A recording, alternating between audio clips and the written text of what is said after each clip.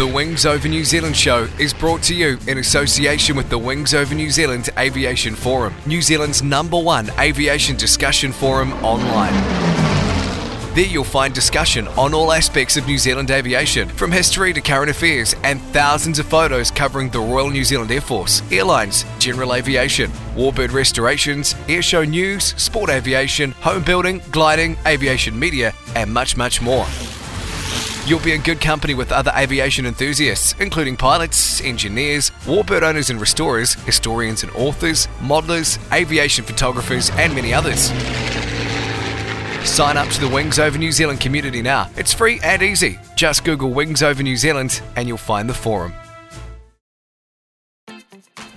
Hi everybody, Andrew Gormley, CEO of Classic Flyers here. If you're interested in classic aviation and you want to get up close and personal to old aircraft and see some of New Zealand's aviation history, come across the Classic Flyers, Jean Batten Drive, Mount Maunganui, right on the edge of the airport. You can go for flights in old aeroplanes like Boeing Stearmans and Harvards. There's lots to see. Kids' parties happening here all the time. We have functions and function rooms, business meetings, and a great cafe with excellent coffee.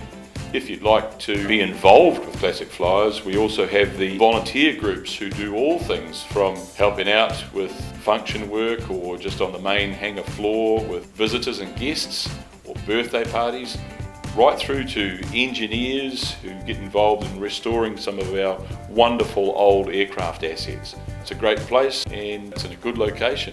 Come and have a visit. Check out the website on www.classicflyersnz.com. Extended. Hi, this is Peter Johnson from aerospace radio station Extended, and we bring you some of Europe's best guests. He's been something of an unsung hero of the American space program, outside those who have made it their business to become aficionados of it. News. Some people will call you mad, some people will call you heroes, and everyone else is probably somewhere in that spectrum. It's an amazing project to pull together from scratch. And views. You've got to pick yourself up, dust yourself off, and learn from that experience. And that's not an easy thing to do, Peter, learning from your own failure. So why not give us a listen if you want to hear about warbirds, aviation, and the aerospace industry? Come over and give us a visit. aviation-extended.co.uk. And remember, there's no E at the beginning of Extended. Extended. Welcome to the Wings Over New Zealand show with Dave Homewood. Welcome to the Wings Over New Zealand show. I'm your host, Dave Homewood. In this episode, I've dipped into the archive of recordings and pulled out quite an interesting one. Way back in 2013, Peter Wheeler of the Bomber Command Association and I went to visit Arthur Joplin at his home in Remuera. Arthur had been a pilot in No. 617 Squadron in 1944 and was one of the last of the 617 Squadron wartime aircrew when he passed away in March 2023. We started recording a chat and were soon joined by his good friend and neighbour, Ron Mayhill. Ron was at that time president of the Bomber Command Association, and he had been himself a member of aircrew as a bomb aimer on No. 75 New Zealand Squadron. Both men had been through a number of operations in Avro Lancasters through 1944. This was actually the first time I met Ron and Arthur, and I caught up with them several times later over the years, but I'm very glad that I put the recorder on and captured these stories at the time. I'm Arthur William Joplin is my name. My number was 424044. Isn't it amazing? Hey, the chaps never forget that number. Exactly. You know? Yep. And then got to a flight lieutenant. Right. Yeah. Right. And your date of birth and place of birth? 23rd of October 1923. In Auckland. Oh, yes. Yeah. Yep. Now, you're well known as 617 Squadron man. Oh, yeah. And I wonder what your memories might be of these things. Well, first of all, I don't know whether Peter knows, but the 617 Squadron was made up of chaps who had just finished a tour, and they were halfway through a tour and volunteered, and a whole lot of blokes who were in. Barney Gumley was an instructor, Barney. Well, they were instructing, and then they got cheesed off with that, and he formed a little crew to come over onto 617, you see, but they were all experienced. Well, this chap in charge of 5 Group, Air Vice Marshal, somebody or other, Cochrane, wouldn't it? Could be Cochrane, decided thought it'd be a great idea to put novices on the squadron who hadn't done an op. And we were one of those. There were 5 crews picked over about 4 or 5 months, and we were one of those. And that's how we got on to 617. Because normally, it'd be impossible to get on. And why he had this bright idea. And Tony Iverson was one, but Tony had been flying in the Battle of Britain, I think, and so he was a bit more experienced, I think, than the rest of us. But the rest was the other 4 were brand new. Who were any of the other? Was it Northrop? Was he one? No, there was Benny Goodman. Goodman. Yeah. And Mark Flatman and the American John. Oh God, I've forgotten his name. Very nice bloke. Mm-hmm. I think they were like myself, all brand new, you see. But Tony Iverson had been flying, like in the wartime, but not on bombers, you see. So at this stage, you knew about the Dam Busters Squadron? No, never heard a word. You hadn't heard of them? No. Oh, word. I didn't know. The CO called me up. I thought I was going to, what he was going to do, but he congratulated me on going to the squadron and all. I don't know, they must have had some sort of checks, because he was quite happy about it. I'd never heard of the squadron. Because you see, when they blew up the dams in 43, we were training down in the South Island. And of course, no one had a radio. Papers were few and far between, so I never heard of them. Really? So I didn't know a damn thing about it, you see. So we got paid, and I thought we were just going to another squadron. Yep. And then we ended up in the after 2 or 3 months, I started to realise, even then it didn't sink into me that much, because no one. There's 2 or 3 blokes I got friendly with who were actually on the raid, but it really didn't click, Peter.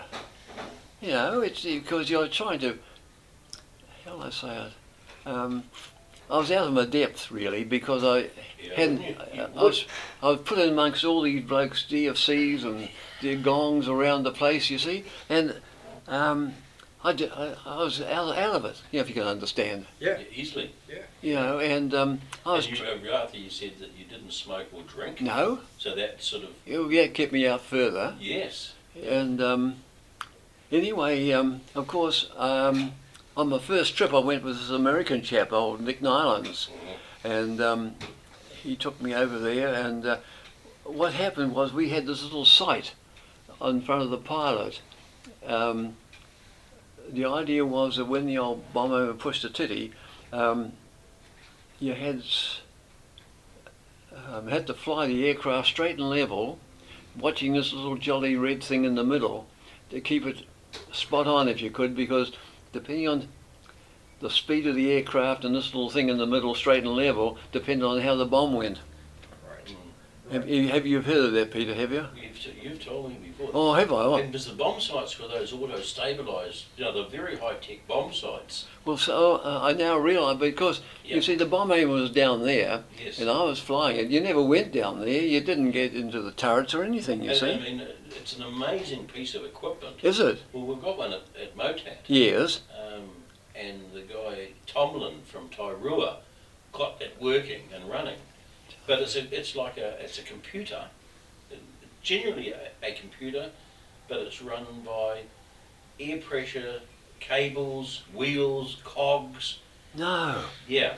So once the bomb aimer had punched into the bomb site, but it's actually a box on the side of the aircraft. Yeah. And pushed go. That's when your light would have come on, Arthur. Because it's interesting listening to what you're saying, because I learnt it from the bomb aimer's point of view.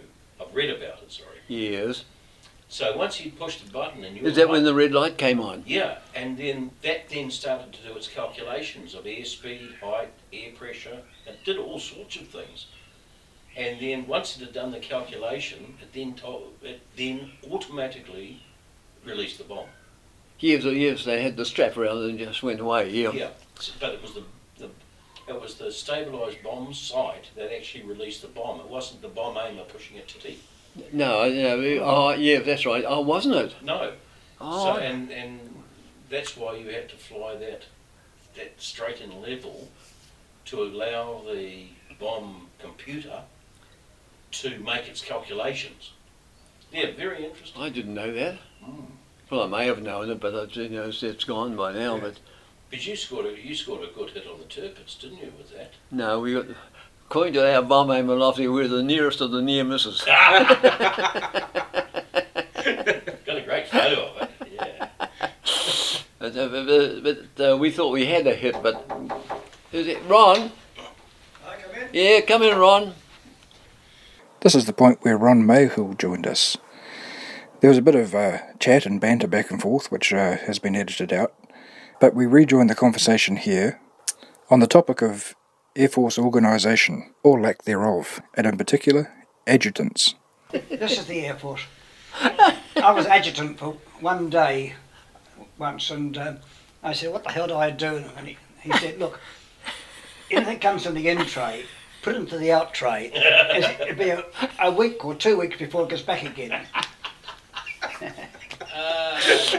And you were your most successful adjutant. So I did. Did you ever know John Buckley? He's a mate of Bill Simpson's, a mosquito pilot. No. 627. No, but I know the name. He'd been very badly burned. He lived in Rotorua. He's gone now. But he was a hell of a nice man. And he, on 627, he didn't get on with the CO and was always put on Taylor and Charlie duties or cameraman duties. So when they did the Oslo Gestapo headquarters, he flew the cameraman. And he was fed up to it. Well, he was left as adjutant one day. And in came all these signals, and he's looking through, and here's one applying, requesting applications for transfer to a training course, an officer's training course. So he fills this thing in and signs it off as adjutant. Yeah. Way it goes. And he said 2 weeks later, a signal comes through to the CO saying that the Flight Lieutenant Buckley has been selected for this course and will be dispatched forthwith. Yeah. And he said it was terrible trying to keep a straight face in front of the CO. I said, really? I didn't know anything about that. So he posted himself. Yeah. Unbelievable, isn't it? Anyway. So you got more stories than we have. I learned them from you guys. So Ron, you were on 75 Squadron, weren't you? Yep. Yep. Were you on the Lancasters? Yes. Yeah. Okay. What period were you? D-Day. Oh. So I went in D-Day and finished the end of August. Okay. It was very quick. Well, what can you tell me about D-Day itself? Well, no, I was at I was at Feltwall on D-Day. We were sent on a trip over the Channel as a cross-country, which is unusual. Cross-country, you didn't usually go over the Channel. This is part of the diversion, I think. We went on to 75, and it was quite just a thrill for us, of course. And then the tannoys started calling out, report to, and we thought, this is exciting. And because we weren't included in the briefings and things, but we saw everybody scurrying around. But we were just put on what they call it, preliminary, getting to know the station, going around the different areas. So all the day we just did that. But then we got quite excited when the planes started to come back. And because this is the real thing, because we've been training. It was like you never got there. Have the real thing. That was wonderful. And, we were as keen as hell, and we watched the planes come back and sort of asked the crew, "What happened? Where'd you go?" Yeah. Although we were just new sprogs, so. And then we went round the station, that's all. But the interesting thing happened the next day. The pilot was always put on a second dicky trip to get to know what's happening. Were you put on a second dicky? Yeah. So he was put on a Bert crew, I think. And but we were called to go to headquarters, which was Waterbeach, to pick up a plane, because they lost one, and bring it back to station, which we did. As soon as we got to Woodbridge, a plane blew up on them. Apparently it's a delayed bomb. So they grounded all planes till they inspected. So we couldn't bring the plane back. So John rang up Meeple and said, I've got to get back on the second dicky trip. And they said, no, stay where you are and bring the plane back tomorrow. Yeah. So John didn't go on the trip and the plane went missing. Yeah. You don't know your luck is like that. Yeah. So did he do a second dicky trip at all, or just went on ops? Yes, he did go on a second dicky, and of course we said, what was it like, you know?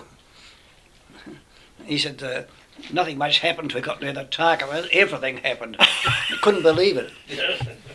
Well, my first daylight was in daylight. Trip was in daylight. They used to go over La Police or Brest and almost regularly at 11 o'clock and bomb the submarine pens. And it was a beautiful day. And nothing happened much. You know, a bit of flak came up and all that jazz. But coming back from over the channel up to Boston, we used to go by the Boston Stump. That was our thing. Oh, just beautiful sunshine pouring in. You think it was out for an afternoon's drive. You know, it was an amazing situation. We didn't do much nights, hardly any night flying. Yeah. But God, that would be frightening. There are always things, aren't there?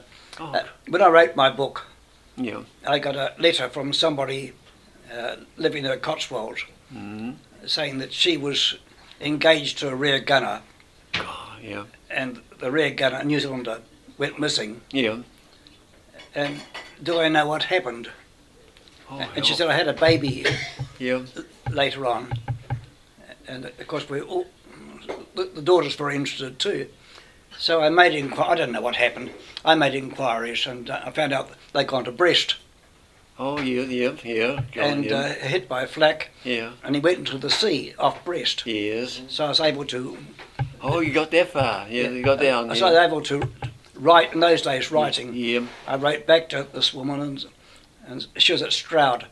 And I told her what happened and then I got a letter back from her to say Dorothy, her daughter, she'd been remarried when I said first married, had been to Brest and hired a boat and dropped a wreath. And she remembered all these years that fella that she knew on the station had a baby from. And time hadn't softened that. And when we were on squadron, somebody goes missing in a plane, you say, oh, so-and-so, hard luck, you know. We think, thank goodness not me. Hard luck, right. You know, let's have another drink. And we never thought of people back home. No, you don't. Never dawned on you. No, we're built up on the station and flying. Yes. Well, of course, there was a big tension in this. Really, you know, it was dangerous, you know, and I think you all had a bit of on edge of it, you know. Sure. You know, because once you got that's when it first came back to me, years after the war. Yeah. A lot of people did care. Yeah, of course, yes. And they didn't know what was going on, you know. It was interesting, yesterday I went to Hamilton and met with Dave and we went to see Clive Escort. Do you remember Clive Escort? Right? Yes, oh yes. And in his target photographs, amongst your collection, you have the most magnificent photograph of bombing an oil tanks. And I forget the name of the target, but it's crystal clear, your photo is. Oh, God, yeah. And you must have been at the front of the queue because there were only a couple of bomb bursts in your target photo, and you said, that's me, that's mine. As far as Clive's photo is concerned, he must have been about 10 back in the row because there's most of the targets covered in smoke by the time he got there, but still a crystal clear photo. And I said, do you remember Ron? And he said, oh, well, I think so. Was that a daylight? daylight, yeah. Yes, and I think I know one was something to Searle, and we were sent over at low level. Yeah, it must have was been. most thrilling because we went across the Normandy beach landings, and that was out of zone. We weren't allowed anywhere near it because they fired anything. Yeah, yeah. I mean, and I just couldn't believe it. They were ship to ship to ship. There was hardly any water in the sea. No. And it was an armada coming from Britain all that time. They must have had a lot of ships.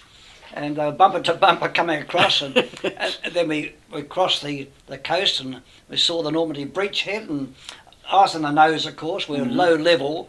And then there were Tommies waving their hats as we thundered over. And we hit the bomb with about 2 miles off the front. And it had to be pretty good. Yes. And then we came to the German line, and they started firing stuff at us, of course. And we saw ambulances, we saw guns on their side. We saw, war on the ground for the first time. And that was exciting as anything until just we'd gone through. It was low cloud. That's where we wiped out. And there's 2 planes collided just ahead. There was one we knew from 75, and another plane came up and underneath and touched, and they both went in. And,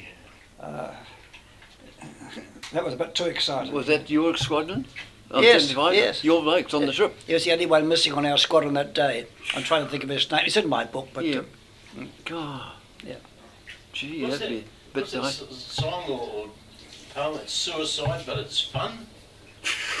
Have you come across that? Might be Bill Peterson on the Halifaxes, and he's got a poem or TM type thing from their squadron, and it's what they do. And flying Halifaxes is all fun. It's nearly suicide, but boy, it's fun. And it goes on and on, and it's really quite funny. Is it? No. And I just wondered if you guys had seen it. I must put it in the next newsletter or something. It's quite a character. I don't know about suicide. Yeah. But when there's low cloud, and you're dipping just below the cloud over the fronts, and this plane half in cloud and the other one shuddering about, and they touched. It was so easy. Yeah, close to the area like that in the lake would be pretty dicey, See, I think you've had a dicey trip. When did you tell Dave about coming back from the Tirpitz Road? You didn't have a lot of gas available, did you? Oh no, we just landed in one of the up in the Orkneys somewhere. Oh, we just landed in the Orkneys. Oh yes, that's easy. Well, did you pick one in particular, or was it just happened to be a random? Well, the only place that had the first time we went to the naval base up in the Orkneys. Scupper Flow? No, it was no, that's not in the Orkneys, is it? Scupper Flow? Anyway, it was way up there, and we lost a nut had come out of something or other, but we had to have the prop going around to feed the battery or do whatever, whatever the... It's useful having the prop go around.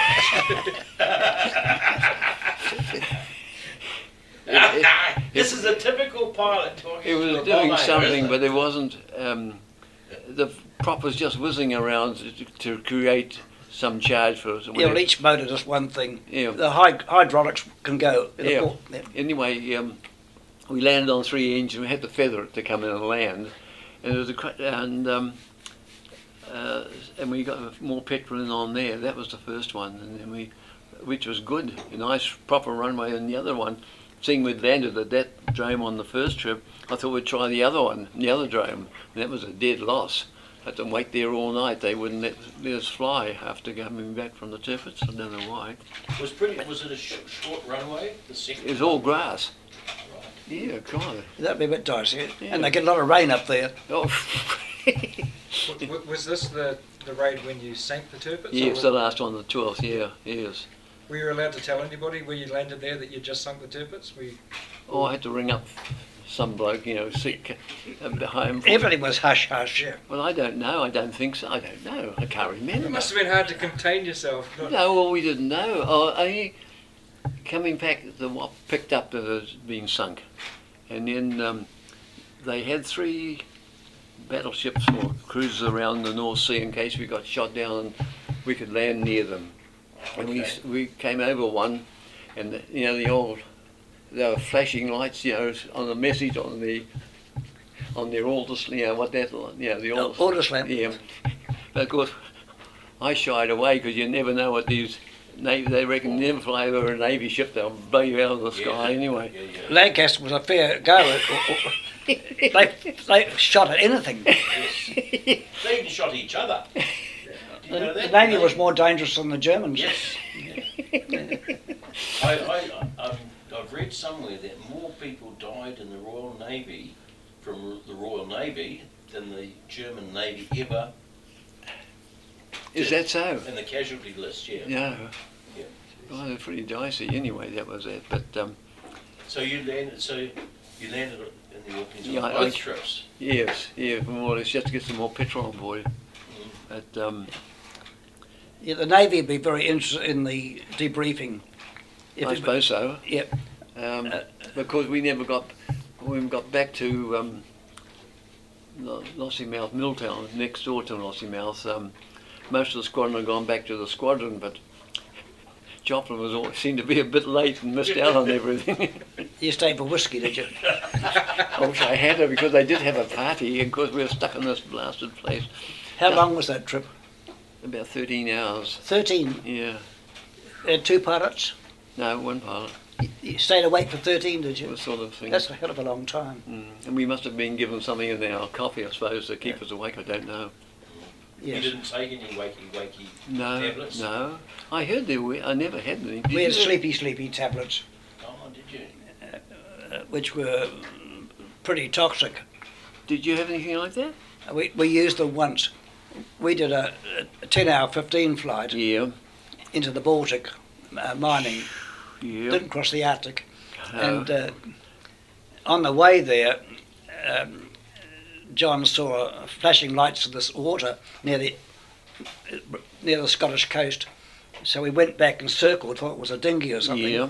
And we got shot to hell. And we found it was a Navy ship shooting, and we didn't like it very much, so we got out.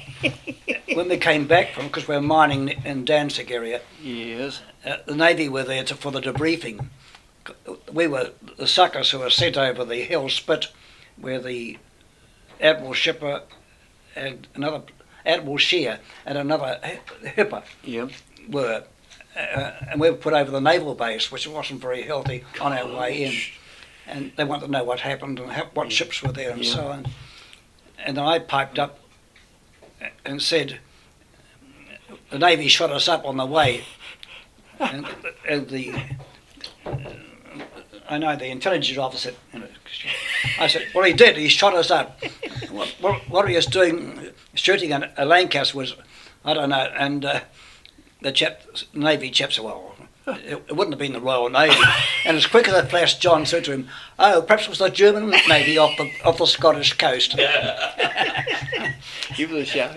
We were blackmarked. But it wasn't funny, our own Navy. No. We thought they were friends. Yeah, but you couldn't trust a Navy because they'd blast anything. Well, you talk to them now. Although it was too late to see if it was friend or foe. That's right. Yeah. Anyway, oh well.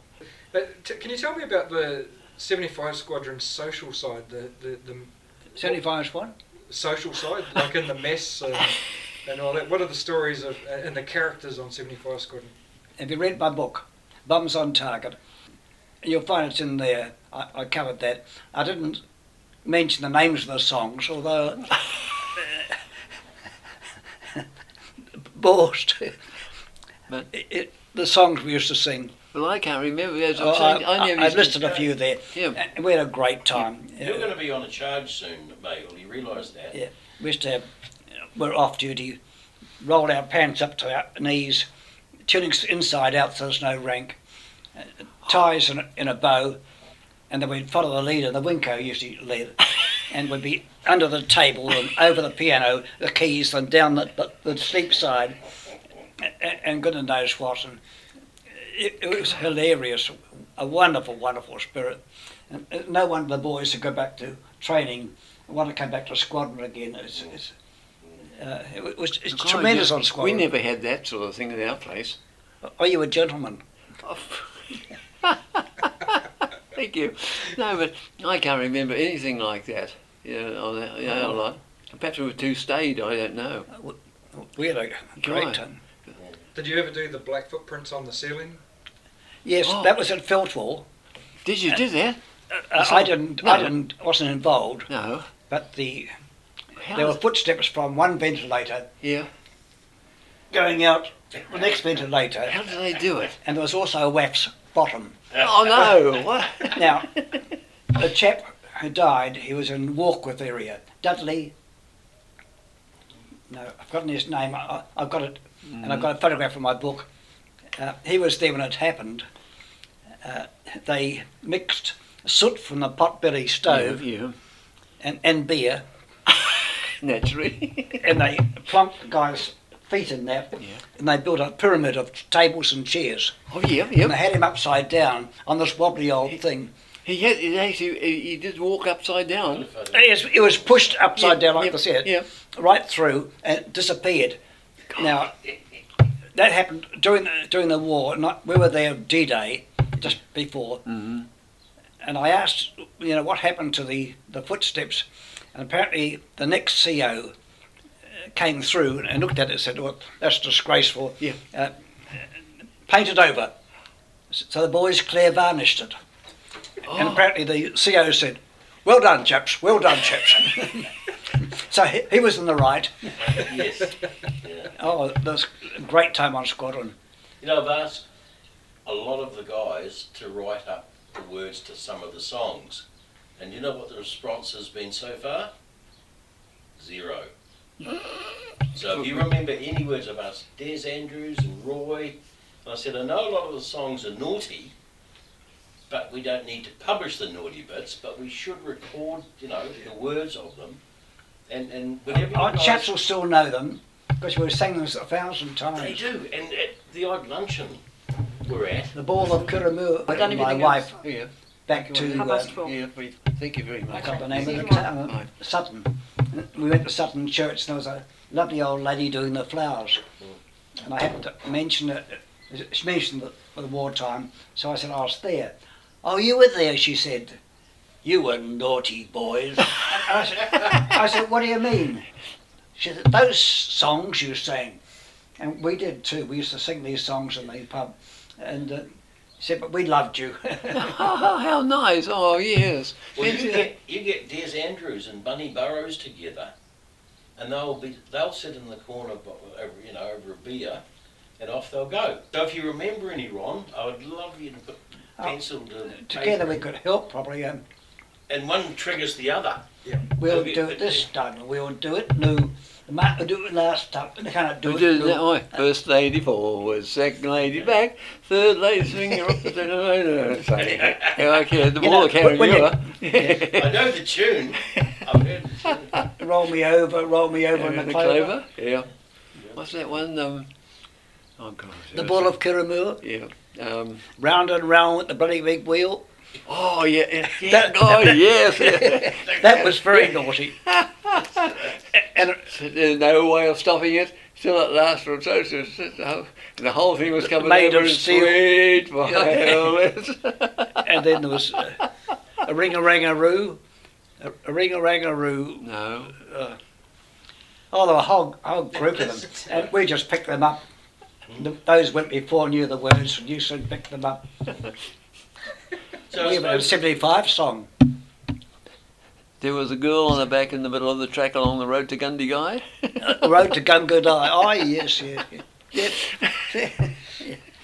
We heard them so many times. It's like the wartime gramophone record, the Andrews Sisters and the Ink Spots. We'd know all the silly... And the games, Bill Simpson told me about Cardinal Puff. Oh yeah, now hang on. Yeah, that was one, wasn't it? Yeah, and one for Puff. And Cardinal Huff. Yeah. Oh, I can still play that. Yeah. And then also... Here's the Cardinal Huff for the first time. Exactly. Oh yes, and the second time, is it? Yeah. Yeah, the trouble is we had, and every time you had a beer, you see. Drink a whole, yeah. And if you broke down, you had to have a whole litre. And then you had to start again. Yeah. And what was it? I know. Here's the Cardinal Huff for the first time. And then they used to, someone I know, I understood, could drink standing on their head, could drink some beer. Yeah, and the other one was on your head. Oh. With With a glass of beer on your head. Yeah. Yeah. There's a song there. I'm trying to think of a song. God. Oh, no, luckily I didn't do all these And then we used to have our tie chewed off, into the beer, and somebody have a go, chew the damn thing off. Not cut it off. And the pub, the local pub had all these ties. That was historic because most of the chaps were dead. And he said, "Oh, that's Bill's tie." And that's And I went back there, and I said, "What happened to those ties?" "Oh, I threw the rubbish out." I've been here about 2 years now. Well, they wouldn't know the history behind it. No. Which pub was that? I've got all the names.